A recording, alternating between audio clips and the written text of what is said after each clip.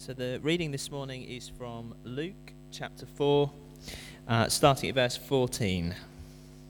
Jesus rejected at Nazareth. Jesus returned to Galilee in the power of the Spirit, and news about him spread through the whole countryside. He taught in their synagogues, and everyone praised him. He went to Nazareth, where he had been brought up, and on the Sabbath day he went into the synagogue, as was his custom, and he stood up to read. The scroll of the prophet Isaiah was handed to him. Unrolling it, he found the place where it is written, "The Spirit of the Lord is on me, because he has anointed me to preach good news to the poor.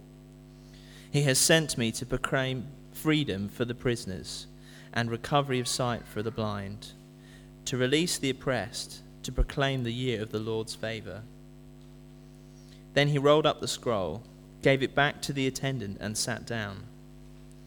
The eyes of everyone in the synagogue were fastened on him, and he began by saying to them, "Today this scripture is fulfilled in your hearing."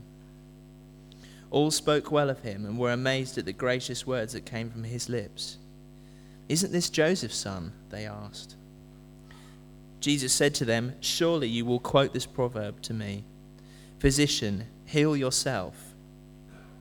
Do here in your hometown what we have heard that you did in Capernaum.' I tell you the truth," he continued, "no prophet is accepted in his hometown. I assure you that there were many widows in Israel in Elijah's time, when the sky was shut for 3.5 years, and there was a severe famine throughout the land. Yet Elijah was not sent to any of them, but to a widow in Zarephath, in the region of Sidon. And there were many in Israel with leprosy in the time of Elisha the prophet, yet not one of them was cleansed, only Naaman the Syrian." All the people in the synagogue were furious when they heard this. They got up, drove him out of the town, and took him to the brow of the hill on which the town was built, in order to throw him down the cliff. But he walked right through the crowd and went on his way. Then he went down to Capernaum, a town in Galilee, and on the Sabbath began to teach the people. They were amazed at his teaching, because his message had authority. This is the word of the Lord. Thanks be to God. Thank you for your word and the way that you speak through it. I pray that this morning you would open our ears and our hearts to hear and understand what you are saying to us, and help us to apply it in our lives.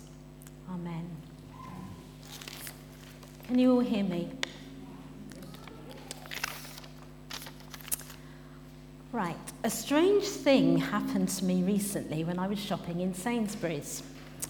I was queuing up at the till when I was suddenly aware that the young man on the next till was staring at me rather intently. It was only as I got nearer to him and could read his name badge that I realised that I'd taught him for the 4 years that he was at middle school. I hadn't seen him for 10 years. He recognised me because in these 10 years I hadn't changed much. But he had changed from a little boy into a fully grown man with a beard and a deep voice. So I didn't recognise him at all. In my mind's eye, he was still 12 years old.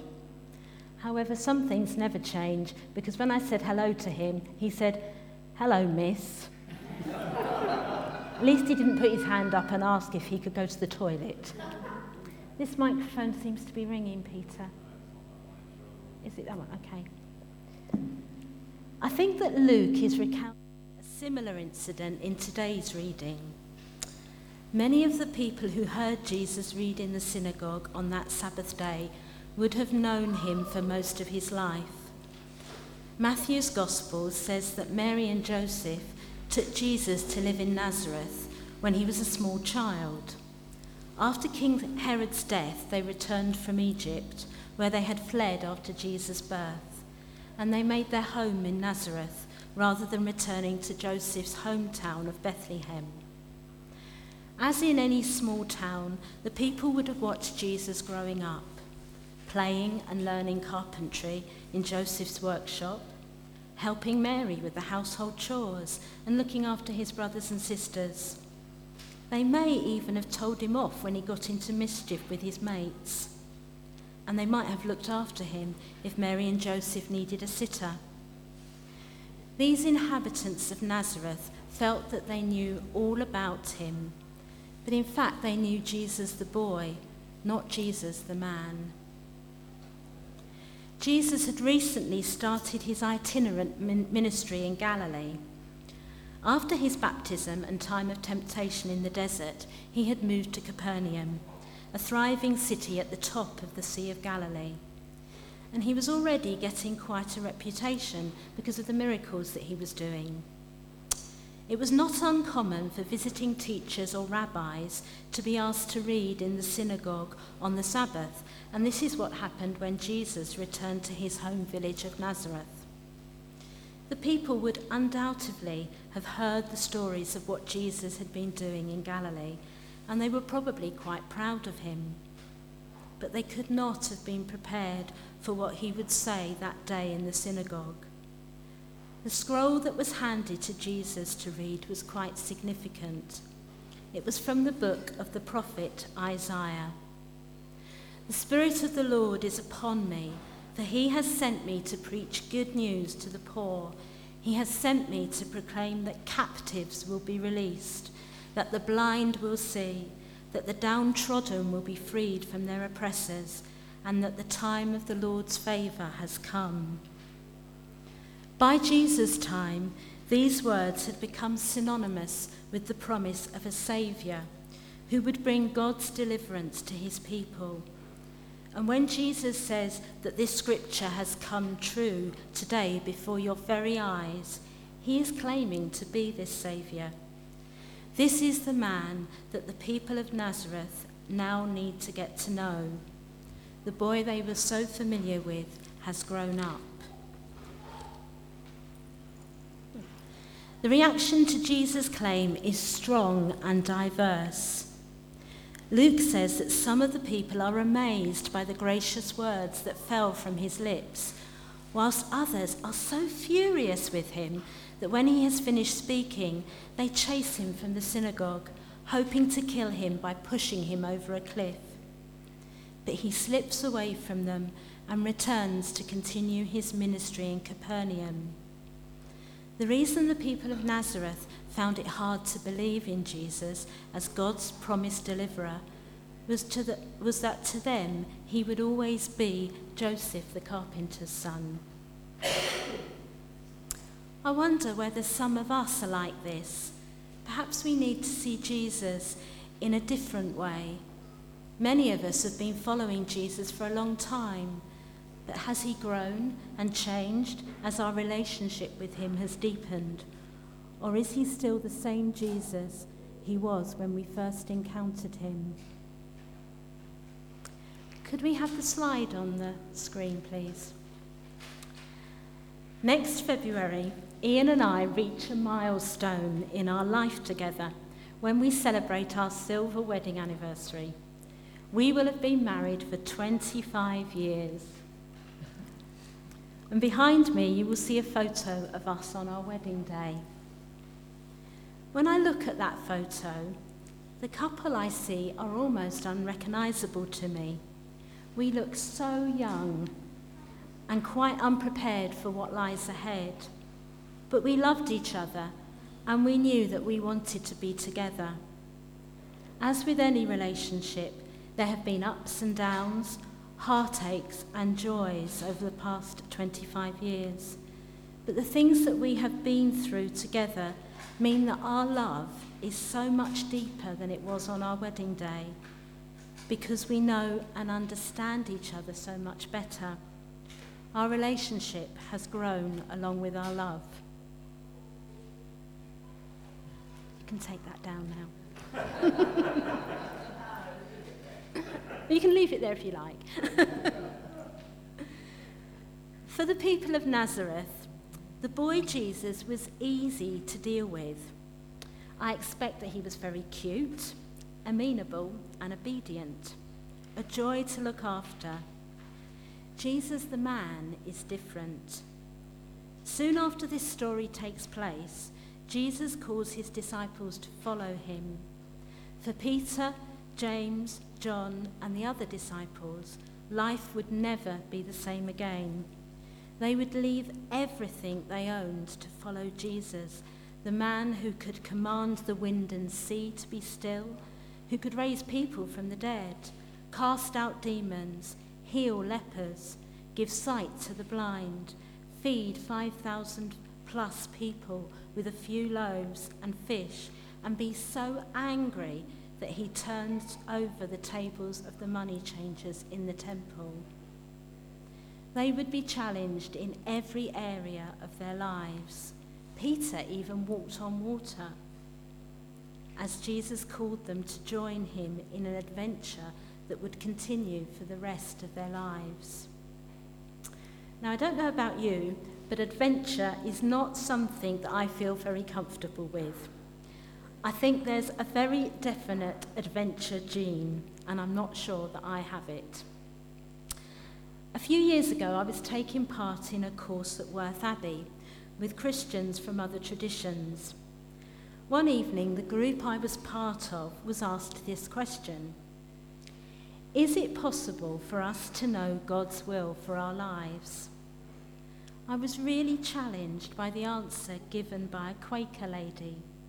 This is what she said. She didn't believe it was possible for her to know God's purpose for her whole life, but she could know his purpose for her at this moment, and the challenge was to live adventurously, open to what God wanted her to do. Although I don't really do adventure, her words sparked something in me because I wanted to be able to live like that. One of the reasons I find adventure so hard is because I like to be in control. When we go away for the weekend, I like to know where we're going and what we're doing so that I can pack the right stuff. And Ian is trying very hard to cure me of this by planning surprise weekends away. But I find them very hard because I have to trust him that he will give me the right information to enable me to pack everything that I will need, or that I think I will need. And just as Jesus called his disciples to follow him, so he wants to invite each one of us on an adventure. But he needs us to trust him. Are we prepared to trust Jesus, the man who made extraordinary claims, challenged people wherever he went, and changed so many lives? Do we believe that he can be trusted with what lies ahead, that he will give us the information that we need to follow him and make a difference in this world? Or will we be like the people in the synagogue in Nazareth who couldn't see Jesus the man because he was, for them, always Joseph the carpenter's son, safe, amenable, but ultimately unable to change their lives? There's a song by Martin Joseph called Kiss the World Beautiful. Many of you will know that he's one of my favourite singer-songwriters. His songs always make me think about how I'm living my life. And this song has these words: I want to kiss the world beautiful, dream but never fall asleep. Go up to God and say, do you have plans for today? Are you walking down my street? Jesus does want to walk down our street, and he does have plans for today that he wants us to work on with him. Will we say yes to him? It may not always be comfortable. It may challenge us in ways that we don't like, but it will always be worthwhile, because Jesus, the man who came to bring sight to the blind, freedom to the captives, and good news to the poor, will be walking with us. I'm going to end by asking the music group to sing a song called All I Know, which will be familiar to many of us. I invite you to listen and to use this song as a way of responding to God. And if there is something that you would like to pray about, then go to the side chapel at the end of the service where somebody will pray with you.